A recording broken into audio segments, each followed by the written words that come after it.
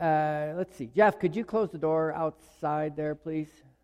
Otherwise, I'm donning sunglasses up here, I think.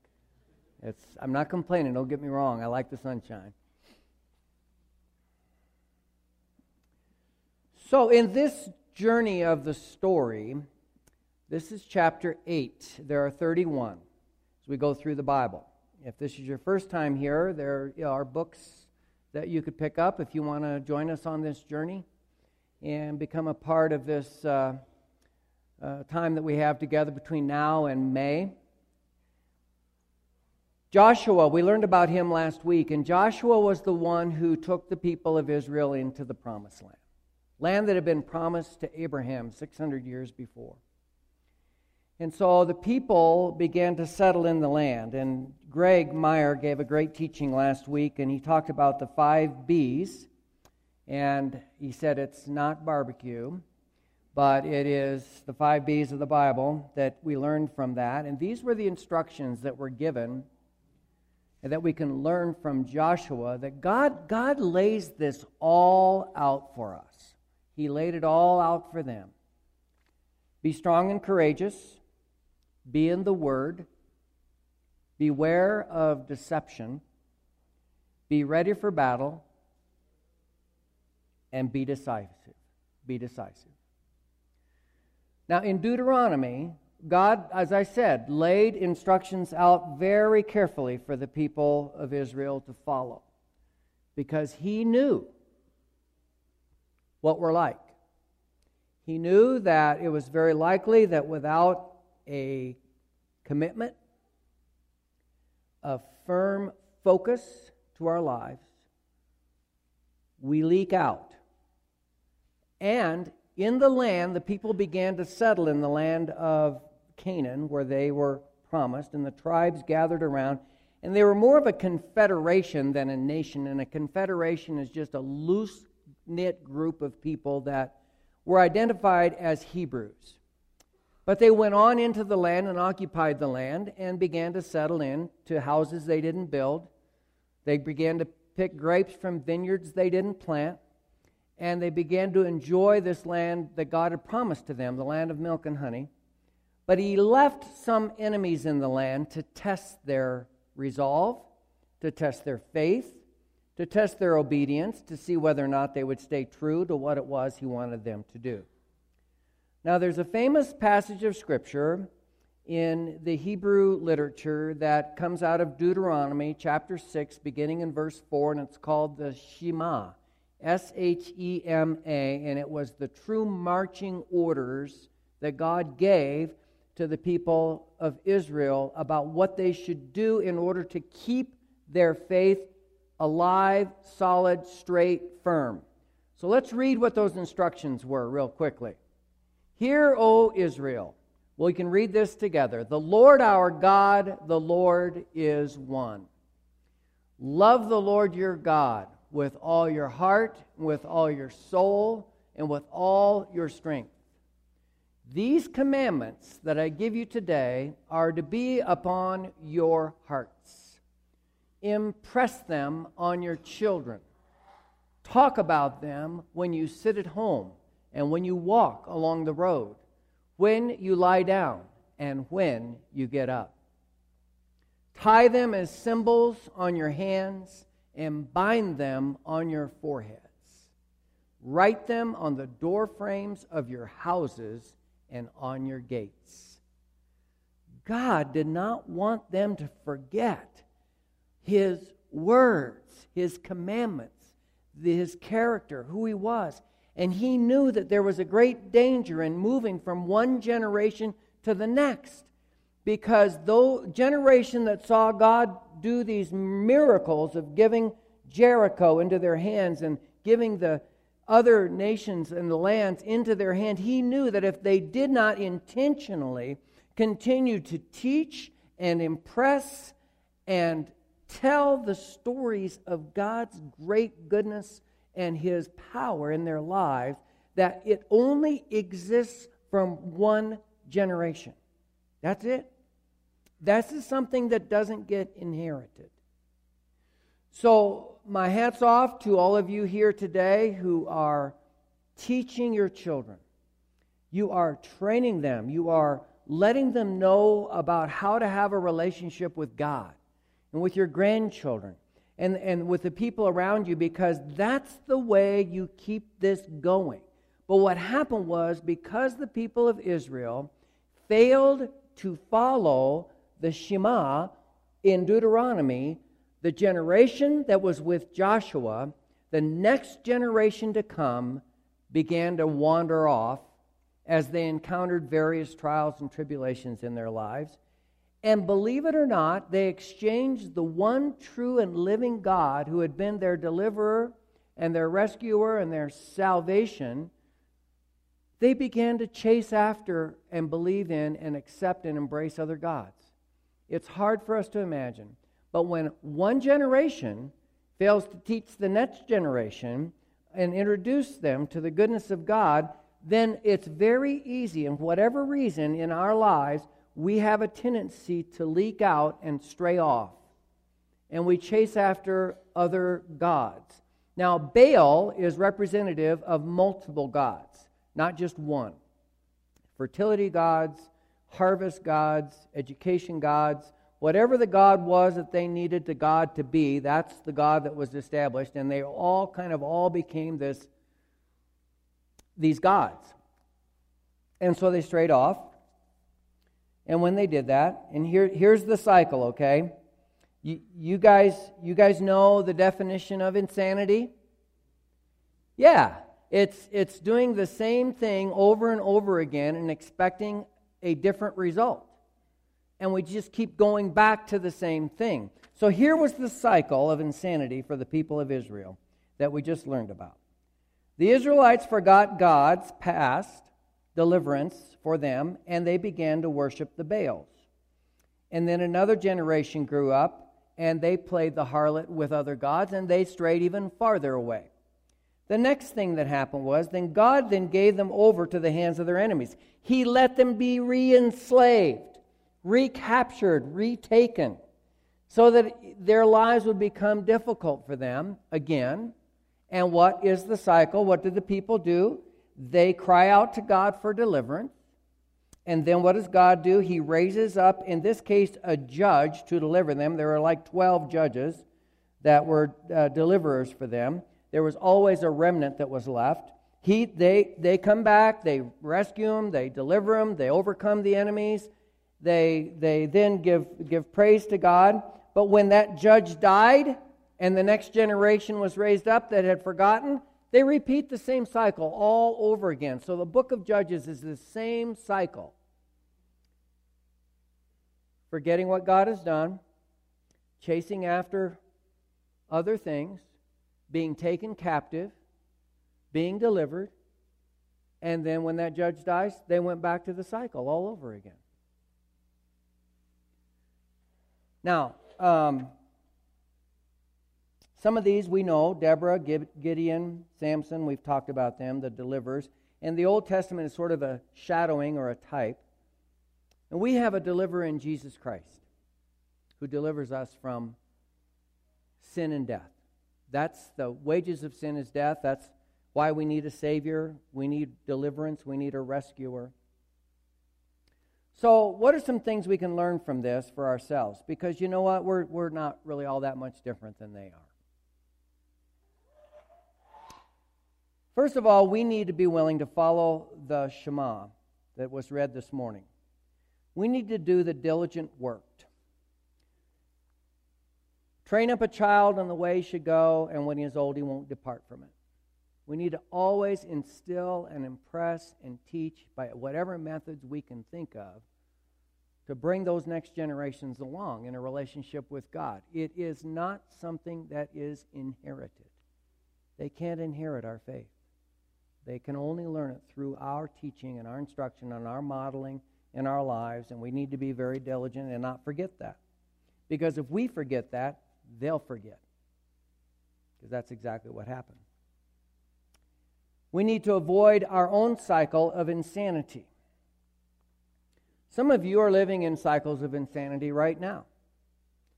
You have failed to obey and trust God. He laid it all out for you. He says, I set before you today blessings and curses. Blessings for obedience, curses for disobedience. You get into a problem or a struggle or a difficulty, and what do you have a tendency to do? We all do this, but we have a tendency to do this, don't we? We doubt God. We become angry with God.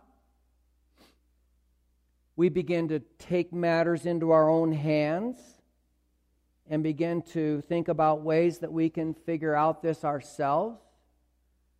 We resort to our own sort of Christian magic by some of the words that we share, or the prayers that we share, or the things that we do, our actions, our thoughts, our words.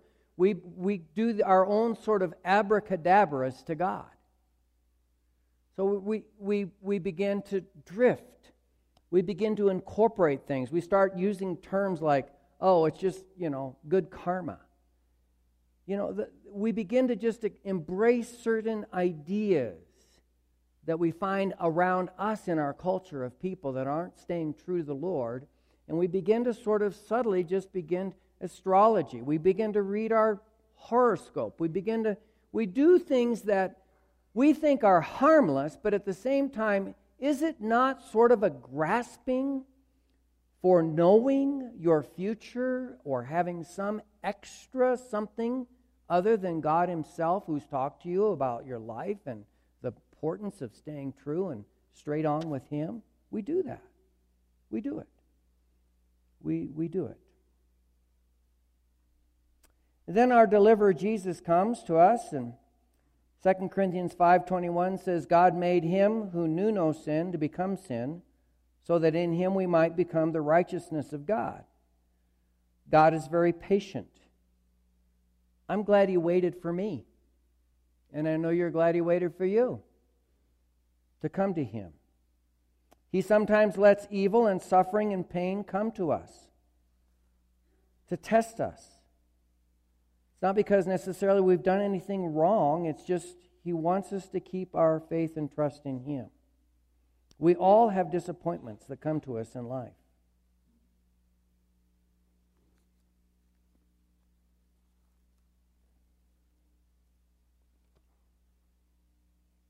He wants you to take a stand for Him and with Him, even though nobody else around you is. It's really easy to go with the crowd. And I think that that's what happened a lot of times with the people of Israel. Their neighbors started doing this and started talking to them. And before you knew it, they were all chasing after false gods. When they had this great lesson of a God who loved them with an everlasting love. And they just all drifted off. Have you ever had to take a stand for what was right and true and good? Even though nobody else was, you chose to follow and stay true. Even though everything else around you was crumbling. You stood strong. You stood in that place that God wants you to stand. And that's what's important to us today. Each of us have a choice to make every day. Every choice and decision that we make. And someone once said, well, what side are you on? Are you on this side or this side? And then the right response is to say, I'm on God's side. Wherever God is, that's where I am. Whatever God wants, that's what I want. Sometimes it takes trust, blind trust. I don't know how this is all going to work out, but I know God loves me and He has a plan. He has a purpose. I'm not going to resort to these other things. Grasping at straws, grasping at things that don't have real merit in my life. I'm going to stay true. I'm going to stay focused. I'm going to stay on His side. And you will find His blessing. Maybe not in the way that you expect it. But there's no greater blessing than just the blessing of His presence in our lives, His promise to be with us and never leave us or forsake us. That's a great promise. And we can't pass anything on to somebody else that isn't in us. If you try to pass something on to your kids and God's not in you, forget about it. They'll see right through it. But He first has to be in you and staying solid and true. to your life. So this morning, to me, as we're here together, some of you today here need to come home. You need to come back to the Lord. You're here in church, and that's a good thing. And that's the first step for some of you to be here. But you know in your heart, you're not where you should be. And that puts you at risk of even greater danger in your life. So today is the day of coming home, coming back to God for you. He welcomes and receives you because He loves you, and His arms are always open to you. If you've suffered a setback, a loss, a disappointment in your life, don't give up on God, because He is not going to give up on you. Stay true. Stay strong. See what's in this for you. He'll teach you something through it. Don't abandon Him. He's the one who's going to take you through it. He's the one that's going to help you in it.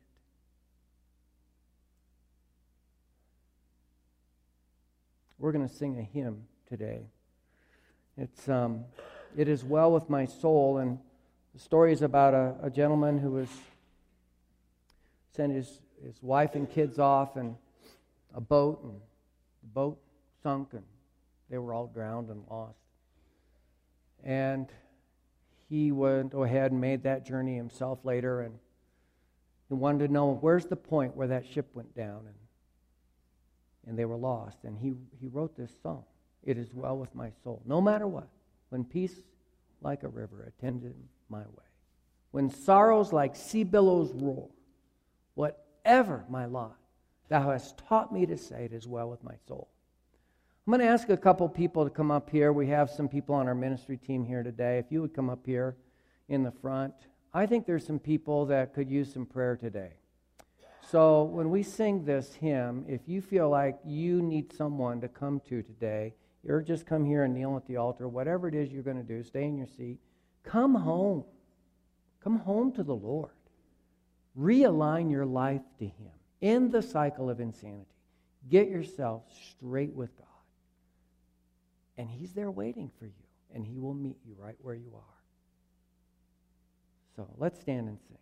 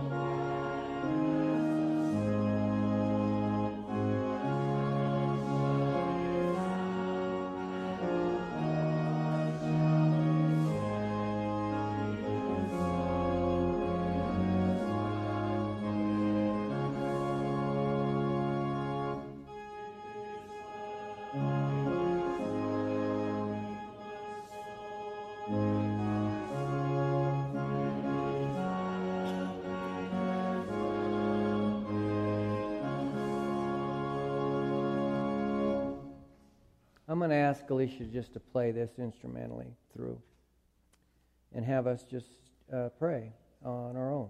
Not singing, just music. Give you more opportunity. You don't have to come up, but if you want to, it's very helpful, I have found in my life, to have someone that we can go forward to. So just play it through and consider that this is your opportunity to come home to God.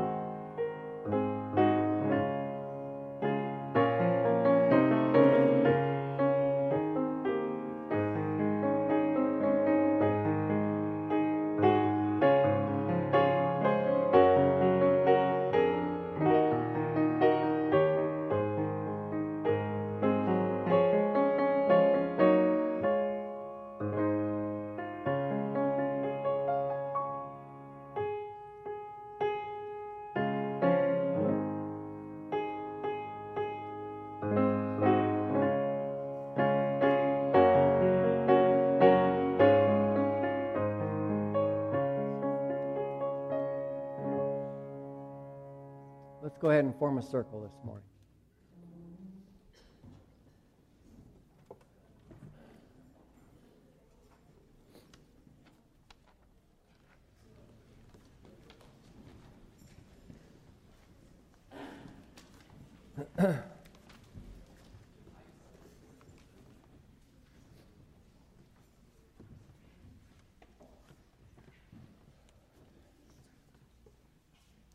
There were some inserts in your bulletin today. One of them has to do with the Operation Christmas Child, and these boxes are available out as you go out today.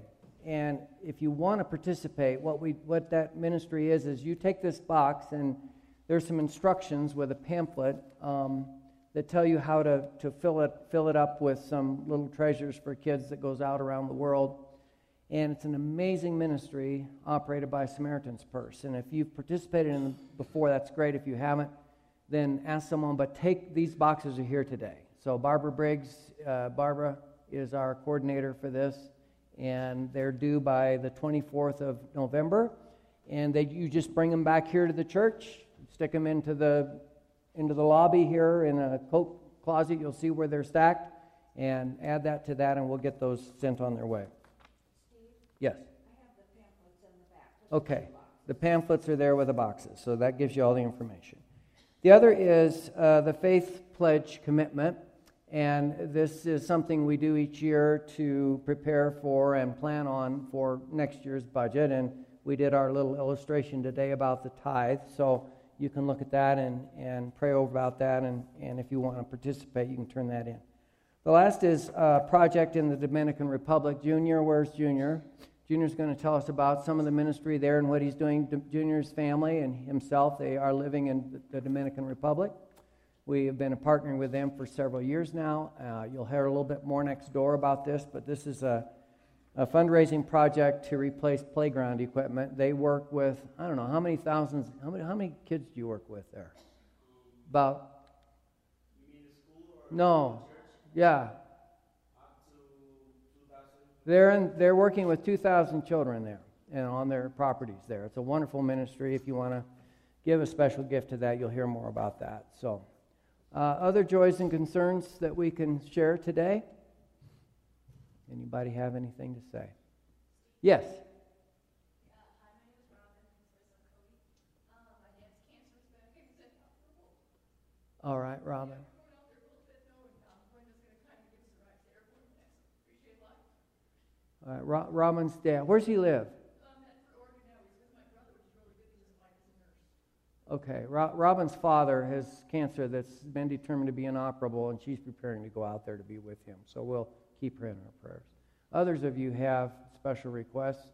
There was a great joy over the weekend for our Gunnison High School sports program. The volleyball team, the girls' volleyball team, is going back to the state championship, round of state championships. And also the football team won. I don't think they've won a regional game. I don't know when they've won one in a long time. One of their good players is Brady Wilson, and Brady unfortunately had a very severe injury yesterday. He's here in church today, but Brady, our hearts go out to you and your family, and I know you'd like to continue on with those boys, but we'll keep you in our prayers as you move ahead through that disappointment for you. Others that, yes, Ellie?